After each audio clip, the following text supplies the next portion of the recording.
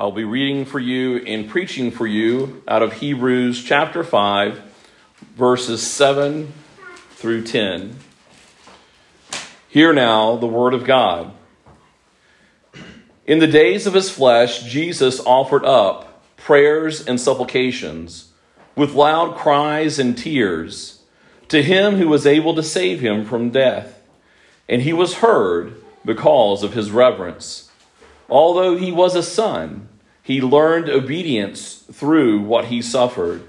And being made perfect, he became the source of eternal salvation to all who obey him, being designated by God a high priest after the order of Melchizedek. Faith comes from hearing, and hearing the word of Christ. Let us pray. Our Heavenly Father, we thank you for your word. We thank you for the promises of the power of the word, the power of the Holy Spirit, and the power of Jesus Christ's death and resurrection, his power, eternal power, as a high priest for us. Help us, Father, to hear these words, to think upon them, to be moved by them, and to respond in faithfulness this day. In Jesus' name we pray. Amen. You may be seated.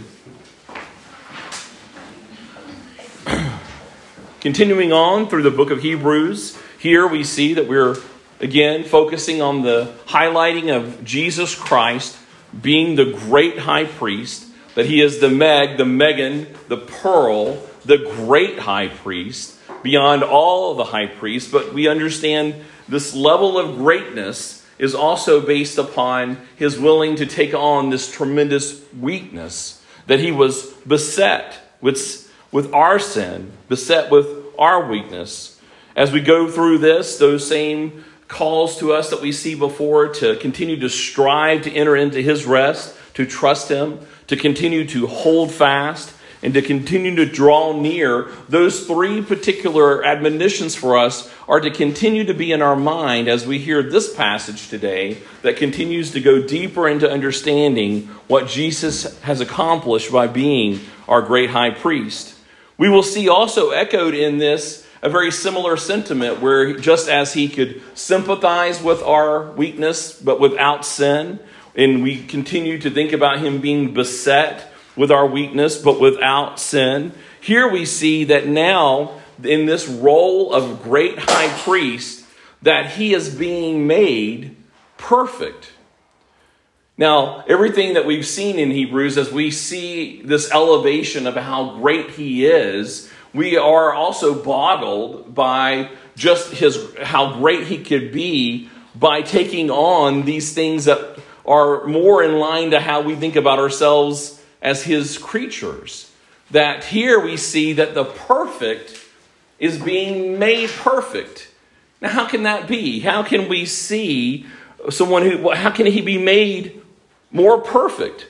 Well, as we think about the writer of Hebrews is how God is great and Jesus is great, but he is now even greater, that there's this increase, that he can increase in greatness while we're being the greatest of all. He is also increasing in perfection, even though he is most perfect.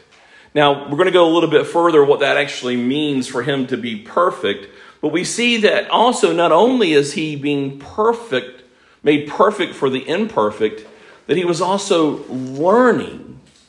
Now that is probably even more difficult for me to understand. How can the God of the universe learn?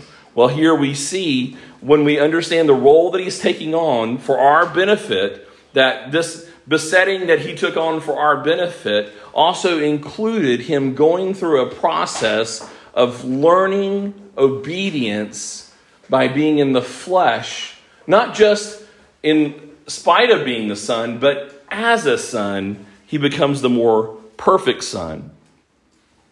First question I have for you as we think about his posture toward being one who is begging God, praying, and being tearful, it says that he did these things, but he remained, or he was heard because of his reverence.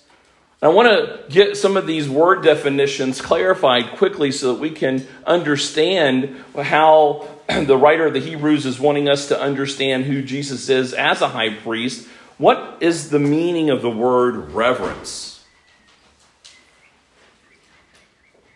What do you think of when you think of reverent or reverence?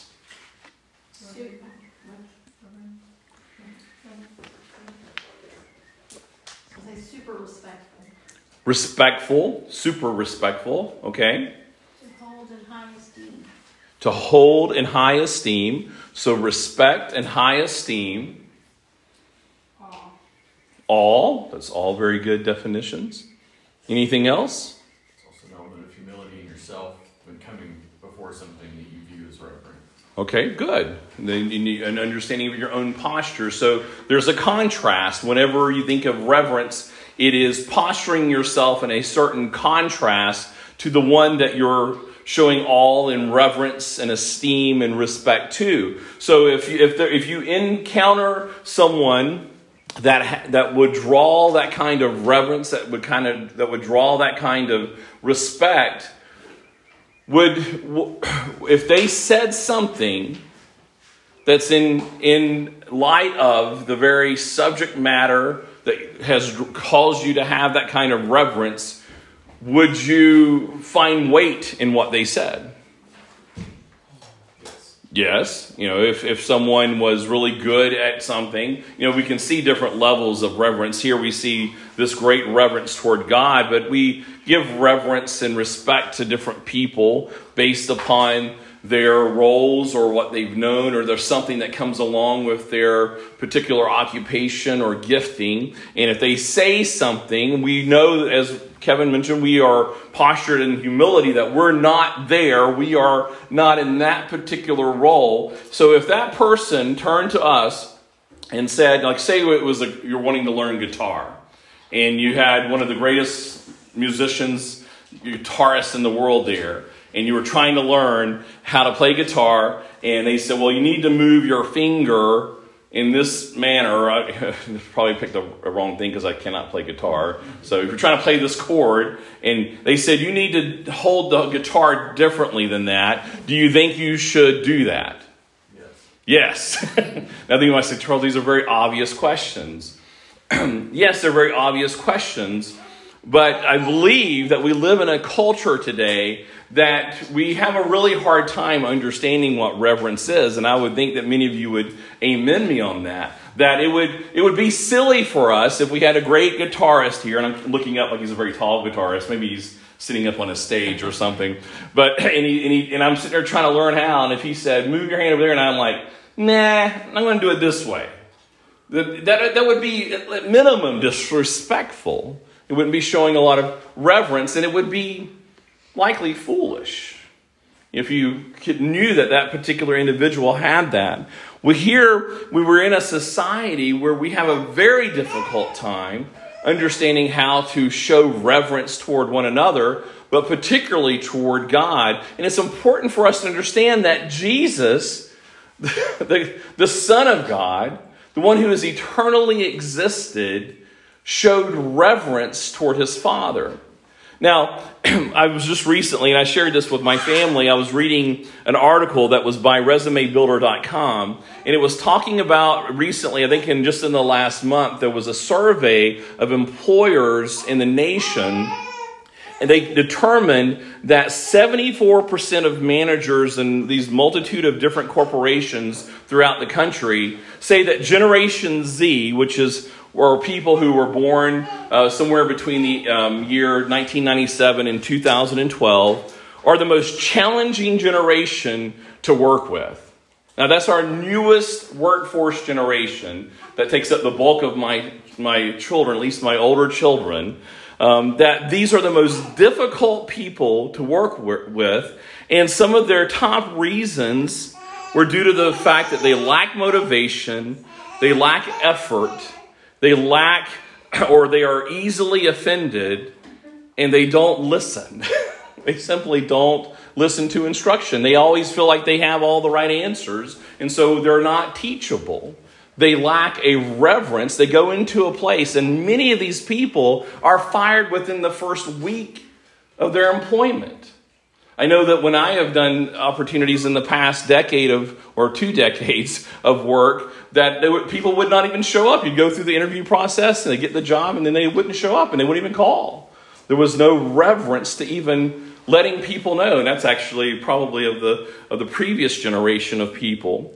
But there is a culture that is riddled with a lack of reverence, a lack of respect, a lack of humility toward other people who know something that they don't know or can do something.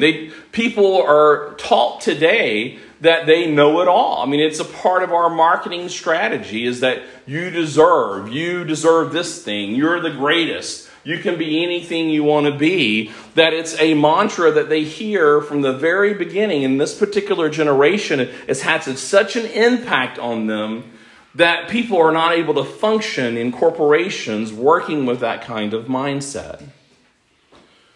And Jesus Christ shows us in this totally contrasting scenario, but that Jesus, the one who is the greatest man who ever walked on this earth, showed tremendous reverence. So with that in mind, we want to go into this mindset as we're continuing to carry what the writer of Hebrews has shown us so far, that this amazing greatness that Jesus is that he's taking on this tremendous humility. That everything that parallels his greatness that's highlighted in this particular book has something to do with him taking on a role that most of us, particularly in this generation, would see to be a very lowly role, so much that most of us don't even understand what that role looks like because we don't even understand what reverence is. In that first verse there that I read today, in the days of his flesh, Jesus offered up prayers and supplications. 2 words I want to highlight there. This word offered up is the same verb that is used for priest. So it should be obvious because we're talking about Jesus being the great high priest. But when it says that he offered up, is that this is his offering to God. That he is not just putting forth an offering of a sacrificial animal, but that Jesus Christ as the great high priest and the great imperfect sacrifice, that what he does in doing the work of the great high priest, that he gives us prayers and supplications to God. Now, I want to ask you all, what does the word supplications mean? That's a fancy word, but maybe I hear the word reverence a little more in people's conversations, but I don't ever hear people talking about supplications unless they're in a pulpit or talking about something related to worship and praying. But what does the word supplication mean? Pleading. A better word is begging. It is right out begging. Now, the amazing thing that the writer of the Hebrews is doing here, the letter to the Hebrews, is that you see this terminology, and I think I wish that the English translation, I don't know, maybe there is an English translation that has actually put the word beg, because the supplication sounds a little too refined. It sounds a little too controlled. But when I think of the word begging in pleading, there's a sense of desperation there. But we have Jesus is begging out to his Father with tears and loud cries.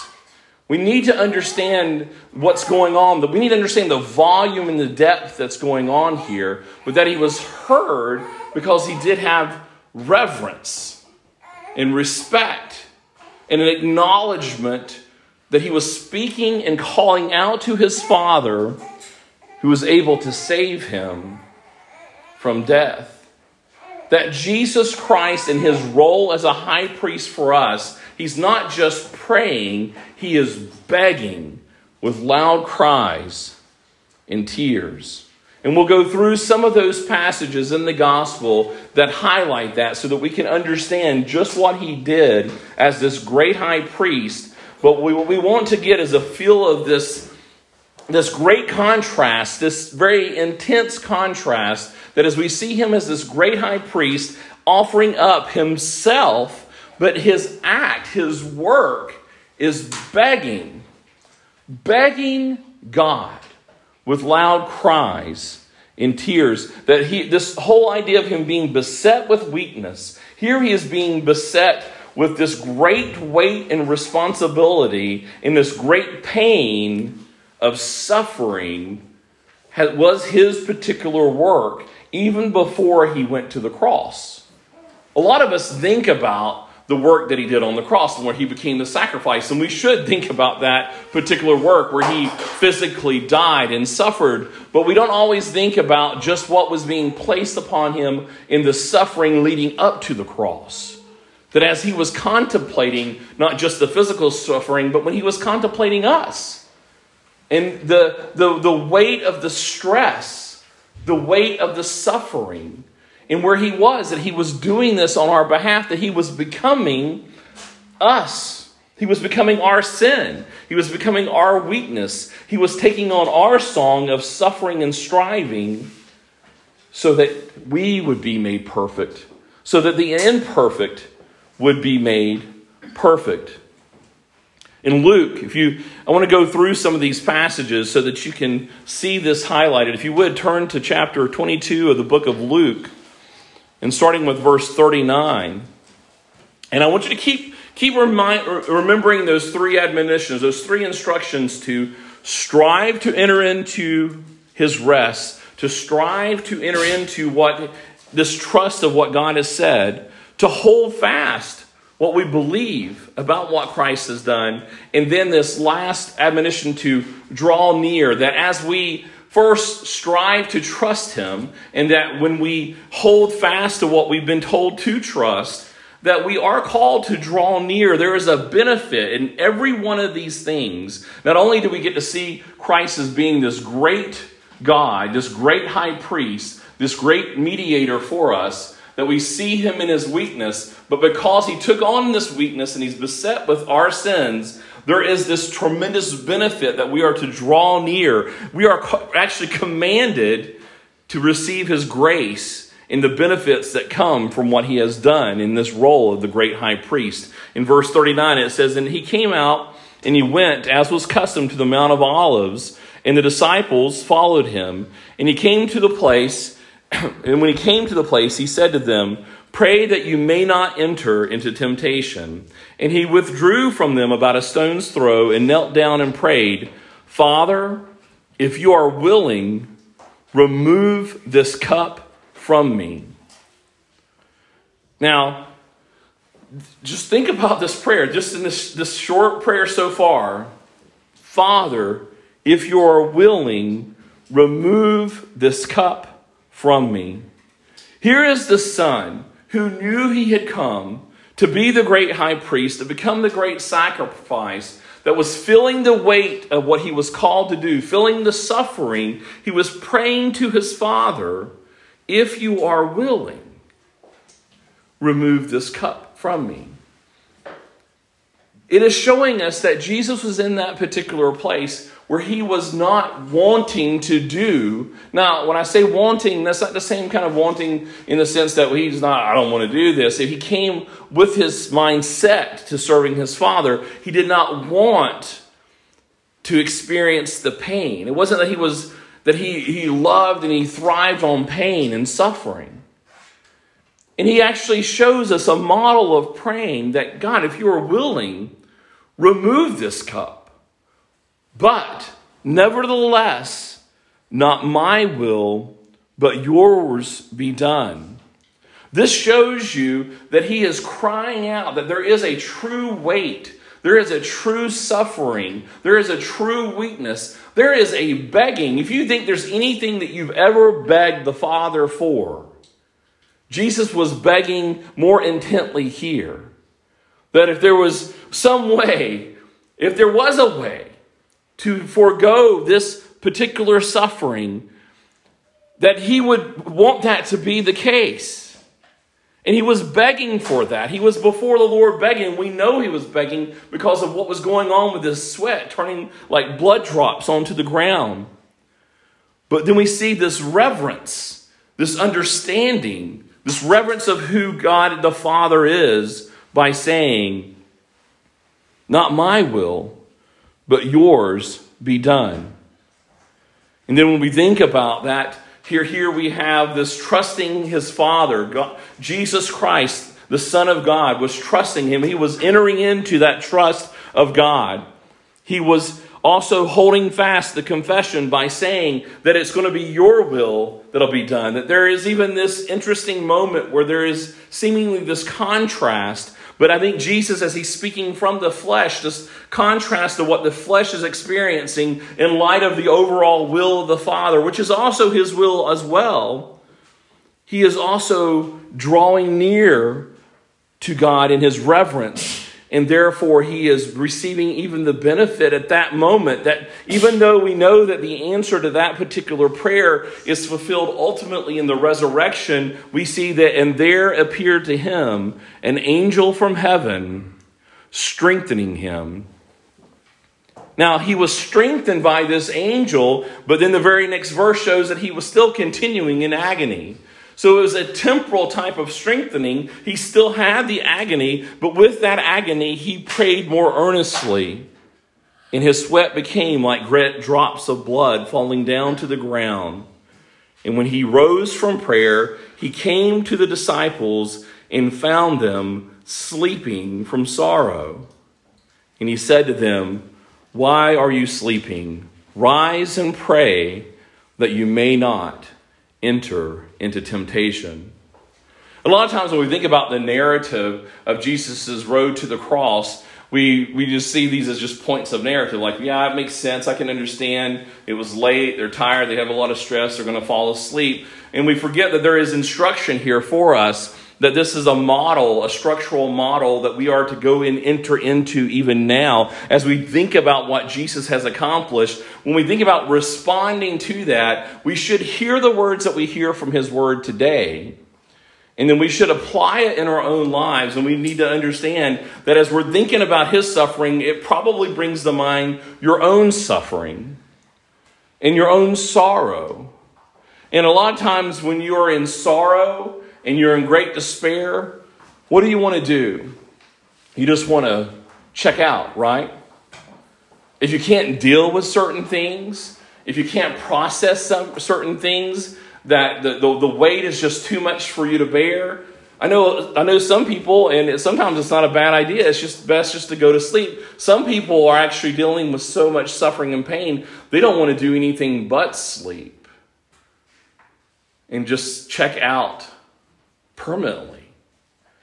But here we're called that when we are in those particular moments, we are to rise, we are to wake up, we are to become alert instead of being in a slumber of sleep and being disconnected. We are to sometimes rise up and to have a vivid understanding of what's going on and to pray that we do not enter into temptation, that we do not fall because of what Jesus has accomplished. It's not two different things going on, that Jesus was just kind of mad and upset with the disciples for falling asleep. Like, get up, guys. You need to be praying about something. Pray that you don't sin.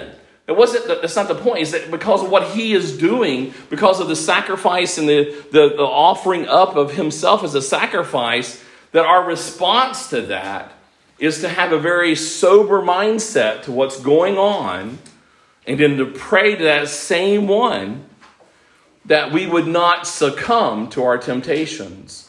That we would not, in a sense, die to that moment in a bad way by giving in to the deceiver. Turn to Mark chapter 14, reading from verse 32, and another perspective of the same event. It says, "And they went to a place called Gethsemane, and he said to the disciples, 'Sit here while I pray.' And he took with him Peter, James, and John, and began to be greatly distressed and troubled." I want us to highlight and to understand the reason why the writer of the Hebrews is talking about what he's writing here in the book of to the Hebrews is that he's going back and he's thinking about these particular records of what Jesus did, that Jesus was greatly distressed and that he was troubled. And he said, "My soul is very sorrowful, even to death." That the sorrow itself could kill him. that there was so much weight being put upon him as he was contemplating the work that he was doing on our behalf in this role of the great high priest. And this is what he's doing right here. This is his action of being a great high priest right here. This is the work that he was doing for us. That it could have killed him, that sorrow was so great. And going a little farther, he fell on the ground and prayed that if it were possible, that the hour might pass from him. Now, some people say that he I don't know if it's just a mindset that's hard for them to fathom. And so they go, no, he was just praying this as an example. He wasn't really wanting God to remove this from him. I think it's very clear in every passage that we see here that he was praying, that he was begging, that if there was a way, if it were possible, that this would pass. And I think it is an example to us that there are things that we are called to do on behalf of the kingdom of God in our particular roles as individuals and as a church that seem so overwhelming that it is good and fine and right for us to ask God, if it is possible, do not make me bear this load. But we are also to go further in understanding where Jesus landed in having this reverent response to what God had called him to. Here we say it word by word. It says, Abba, Father. He's begging out. He's reminding his Father that he is the Son. All things are possible for you. Remove this cup from me, yet not what I will, but what you will. And again, it tells of him coming to the disciples and telling them to pray that they do not enter into temptation. John chapter 12, verse 27 through 32. Again, remember, strive, hold fast, draw near. Now is my soul troubled. What shall I say? Father, save me from this hour. But for this purpose I have come to this hour. Father, glorify your name. Then a voice came from heaven. I have glorified it, and I will glorify it again. The crowd that stood there heard it said that it had thundered. Others said, an angel has spoken to him. Jesus answered, this voice has come for your sake, not mine. Now is the judgment of the world. Now will the ruler of this world be cast out. And when I am lifted up from the earth, when I am lifted up from the earth, will draw all people to myself. When we are called here to strive, we are to strive with Jesus here. We are to have our mind set on what he has done. And we are to hold fast this record of what Jesus did to glorify the name of the Father. But we are also to hold on to this promise that we are drawn to Jesus because of what had happened here. That we will be drawn closer to Jesus because of what he has done, and also for us to remember what he has done. See, the reality is already there that Jesus has done this, but as we remember as a testimony, that work of remembrance is also us entering into his rest by being drawn nearer to him in that understanding.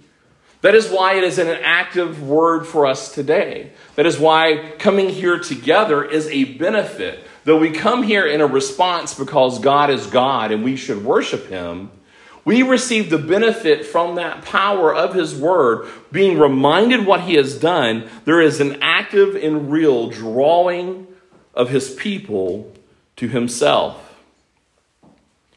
So again, we see here that Jesus took on this great suffering for us, and that he, in the middle of this, and we were reminded by the writer of the Hebrews that although he was a son, he learned obedience from what he suffered.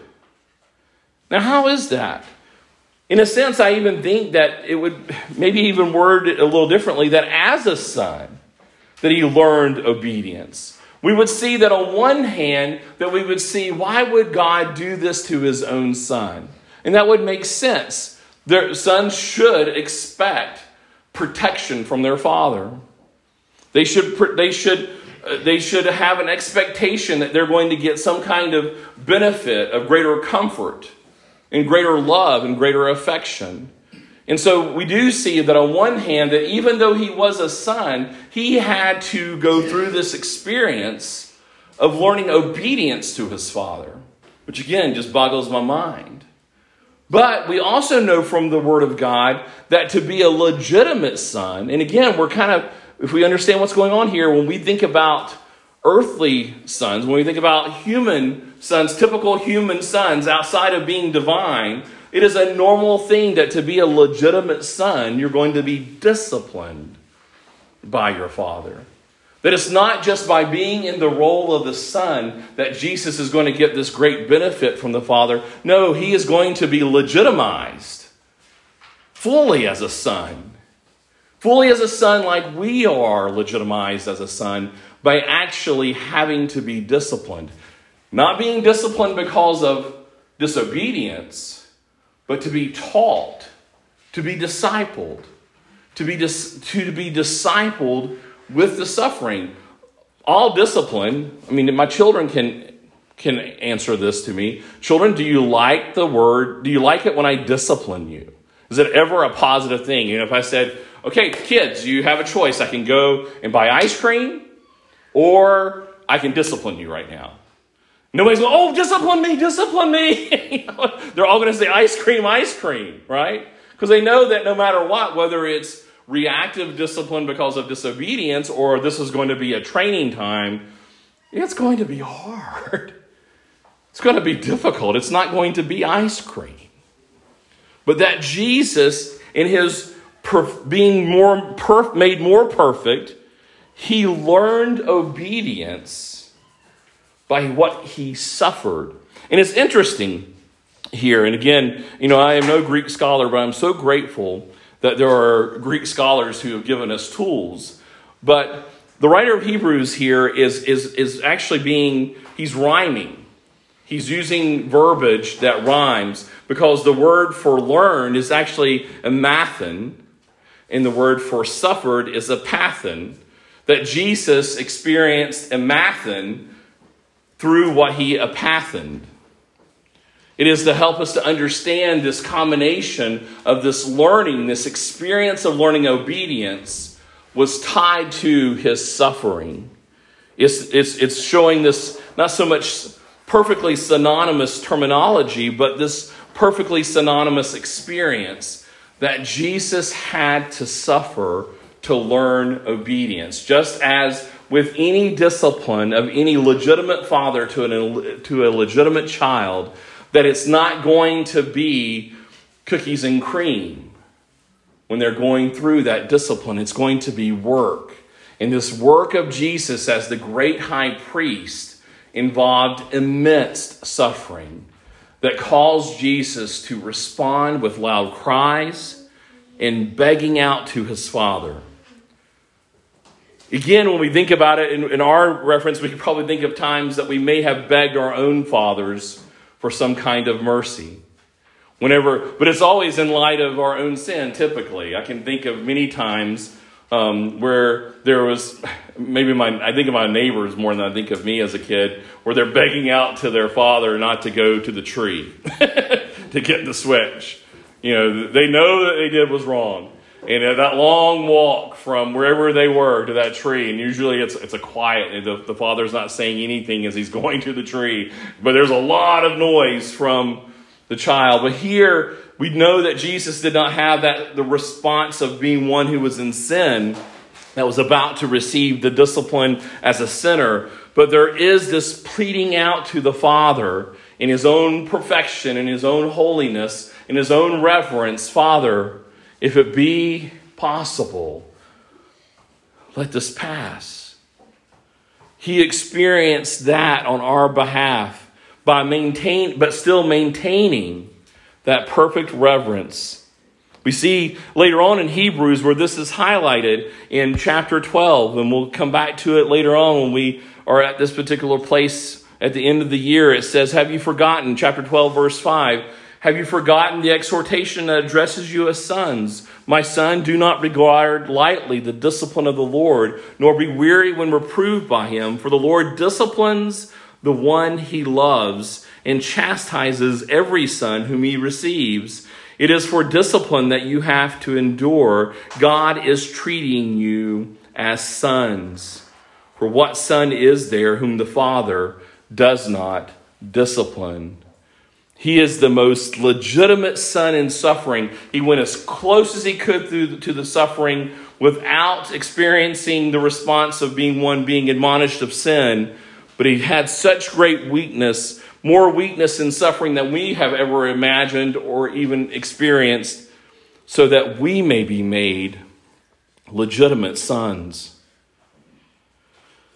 And then lastly, in closing, last week I mistakenly used the word mediator when I was talking about what your role is as Christians to each other and praying for each other. I meant to use the word intercessor, but Jesus is both the mediator and the intercessor for us. But we are called to be intercessors for each other. We see in 1 Timothy chapter 2, verse 5 through 6, for there is one God, and there is one mediator between God and men, the man Christ Jesus, who gave himself as a ransom for all, which is the testimony given at the proper time. We see that Jesus is here in this particular role as the great high priest. He is our mediator. He is taking on a role that none of us could possibly do.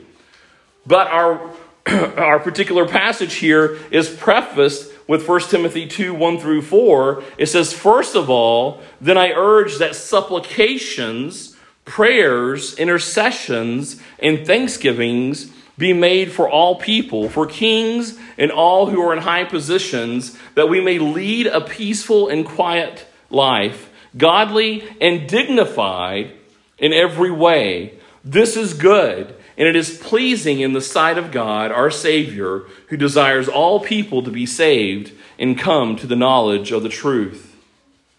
We see here that because of what Jesus has done, our ministry is to take on all that we can, not because we are able to do something in of ourselves, but because our work is resting in Him. Our response is to take on a mimicking, a life that is very similar to the very things that He experienced when He was that great mediator for us. And the first thing that Paul tells Timothy here in that particular passage is that I urge that begging. All right, remember, supplications means begging. When you pray, do you beg? Now, I'm not asking you to do a time of confession here. I mean, do you beg for other people? The context of that passage is that for all peoples. Now, that can include yourself, but I know that we often beg for ourselves. God, please give me this, or help me with this, or help this circumstance. And we do our best begging we tend to do for ourselves. But do we beg for each other? Do our prayers, are they that intent? Have we entered into our love and our understanding of one another that we're willing to beg, that we are to carry on their weight for them before the Lord? That's what Jesus did. Remember, He's experiencing all of this weight. He didn't have that weakness. He didn't have that weight upon Him. He wasn't, when He was with the Father and the Spirit together before this time, He wasn't experiencing that same level of weightiness that He did when He became flesh. But He took that weight on our behalf. And so therefore, we are to strive to enter into His work by striving to take on the weight of what others are experiencing. So when we send out prayer requests, or you have prayer requests in the order of worship there, we are to not just go through, I'm going to pray for them. We are to take a moment to think about the weightiness of what their needs are. And sometimes when you hear prayer requests from people, you may not, that's not really what you need. What you need is maybe humility or something. Sometimes, and you've got to be careful that we don't get overly judgmental, but you know what I'm talking about. Sometimes you know that people are asking for things that maybe they shouldn't necessarily have, but do you just spend the moment to get upset with them, or do you go, but I do truly care for this person, and I am going to intercede on your behalf because I desire the blessings of the Lord for you. Paul says that he urges that begging, prayers, intercessions. That means you're standing before the Lord on their behalf. It's in a sense, because Jesus is the great mediator, you're a spokesperson for Christ in that intercession. You're coming before the Father, not by standing there and saying, hey, look at me, Father. You're standing before the Father and you say, look at what your Son has done for my brother here or for my sister here. That's what Moses did, ultimately. He pointed to the Father and said, because of your word, you need to show mercy to these stiff-necked people that you've given me in my life. And that's how he prayed for them in many ways. But we are to do the same thing because of your word, capital W, your Son. We are begging you, Father, to grant mercies and blessings upon them. And we're to do it with all thanksgiving. Here in this particular context that Paul is telling Timothy is particularly for kings and those who are in high positions. It's to be talking about our leaders. And that's usually the people who are on the lowest of our totem poles that we have any kind of affection for. Do you think that maybe for your own family and for your own church that they shouldn't at least be higher on that list? Here in this context, he's talking about politicians. And those people are nasty, right? I mean, even in that age, we know that the publican or the tax collector, anything involved in around politics, were the lowest of low. Some of you may have seen or heard the speech that Tucker Carlson did a week ago before the Heritage Foundation. And I'm not here to boost up Tucker Carlson, but it should be interesting, even by his own confession. He's like, look at who's saying this. He's I'm an Episcopalian. He was trying to highlight the point that I'm not even this religious of an individual. And here's what I want to tell you that you should be doing. One, you should call a spade a spade. You should call wickedness wickedness and quit playing around with this stupid game that this is some kind of virtue. Call it wickedness for what it is. And then secondly, you should be praying for our country. You should be begging out for our country. At least take 10 minutes out of your schedule to pray for our country. Here, Paul and Jesus is telling us to pray, pray, pray, pray. Pray for your nation, pray for your church. Pray that you don't enter into temptation yourself. And then Tucker said to tell people that you love them. I mean, he's saying, remember, who's telling you this? I'm just some peon. But it's all based upon something from a greater person that we see in the scriptures. We are called to do this. Let's go back to that word reverence now. If Jesus has told us to do this, shouldn't we do it? So the question is, do we do it? We all felt like that would be a stupid thing to stand in front of the greatest guitar player ever. And he says, do this. And you go, nah, I'm going to do it this way. But don't we play that kind of song all the time with God? The very basics. I mean, it's silly for me to be at the dump talking to a guy there and he's like, I find that most churches, they don't worship God. Most Christian churches don't worship Jesus. That's absolutely insane. That's where we are. And we need to pray that we don't fall into temptation. We don't just need to look down at other people. We need to say, Lord, how are we doing this? How are we falling into temptation? By listening to your word, having your word in abundance and in multiple copies. We have podcasts, we have preaching, we have teaching. And then we decide, no, I'm going to play a different song. I'm going to play a different way than what you told me to play. He was made perfect. He became the source of eternal salvation to all who obey him. Now think about what's going on here. Jesus is pleading out and begging. And we do begging, but we probably beg for the wrong things, as James says. Here we're to be begging about his will, begging that his name will be glorified through these people.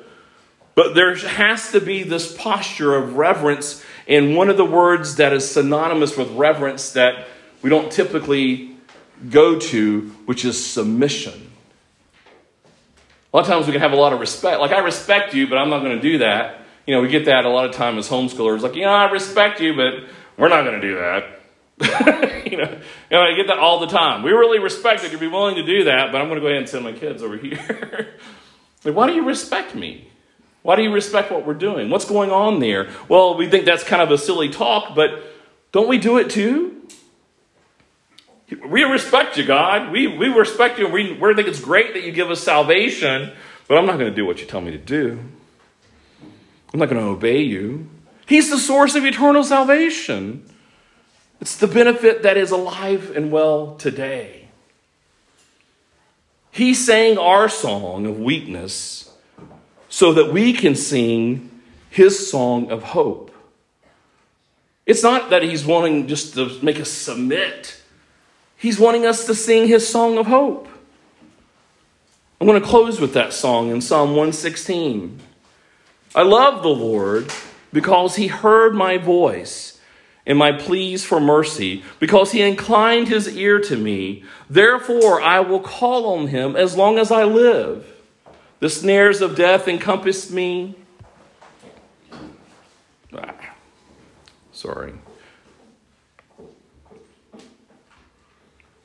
The pangs of Sheol laid hold on me. I suffered distress and anguish. Then I called on the name of the Lord. O Lord, I pray, deliver my soul. Gracious is the Lord and righteous. Our God is merciful. The Lord preserves the simple. When I was brought low, he saved me. Return, O my soul, to your rest, for the Lord has dealt bountifully with you. For you have delivered my soul from death, my eyes from tears, my feet from stumbling. I will walk before the Lord in the land of the living. I believe, even when I spoke, that I was greatly afflicted. I said in my alarm, all mankind are liars. What shall I render to the Lord for all his benefits to me? I will lift up the cup of salvation, and I will call on the name of the Lord. I will pay my vows to the Lord in the presence of all his people. Precious in the sight of the Lord is the death of his saints. O Lord, I am your servant. I am your servant, the son of your maidservant. You have loosed my bonds. I will offer to you the sacrifice of thanksgiving and call on the name of the Lord. I will pay my vows to the Lord in the presence of all his people, in the courts of the house of the Lord. In your midst, O Jerusalem, praise the Lord. Let us pray. Our Heavenly Father, we thank you that your Son has taken on our song of weakness so that we can sing his song of hope. Make these words true in our hearts. Help us to have reverence to what has been said by your word. Help us to obey it. This eternal source of salvation is for only those who trust and rest in you. We pray that this would be so this day and forevermore. In Jesus' name we pray. Amen.